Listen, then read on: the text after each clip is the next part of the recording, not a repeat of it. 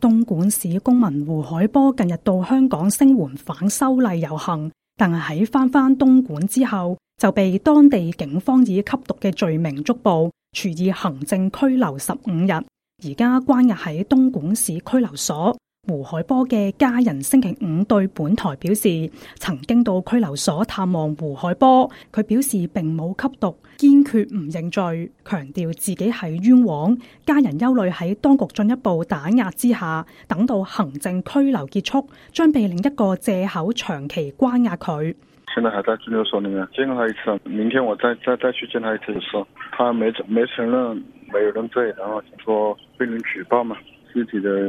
很猥瑣，明天見到他才知道，看怎麼解決。佢嘅香港朋友廖先生表示，胡海波經常參與維權活動，成為當局打壓嘅對象。近日香港反修例嘅示威引起佢嘅關注，並希望到香港聲援。當佢到達香港之後，廖先生就自己曾經同佢犯罪。佢透露一直被4名國保由東莞陪伴到香港，對佢嚴密監控。喺1個星期嘅行程裏面，佢堅持參與香港嘅抗議活動，因為喺香港，所以國保冇即時制止，但係返內地之後，就即刻以吸毒為名拘捕佢。佢自己偷偷摸摸咧就啟程嚟香港，一搭巴士嚟深圳嗰陣時咧就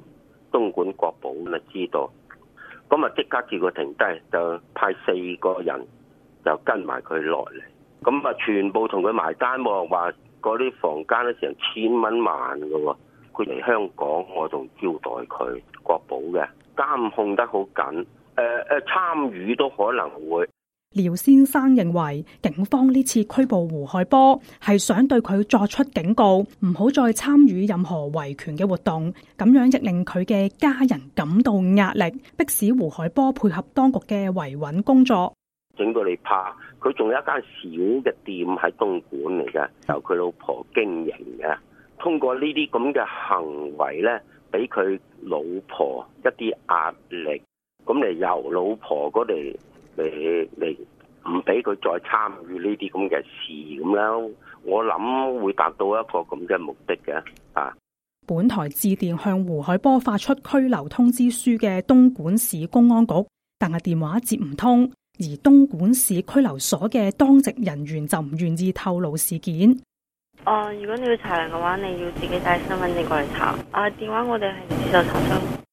原籍湖南嘅維權人士胡海波後來移居東莞，佢過往積極參與維權活動，曾經協助東莞豫園鞋廠罷工嘅員工維權，又到廣州聲援異見人士郭飛雄，同埋舉牌聲援鄭州維權人士十君子案件等，因而經常受到當局嘅打壓。自由亞洲電台記者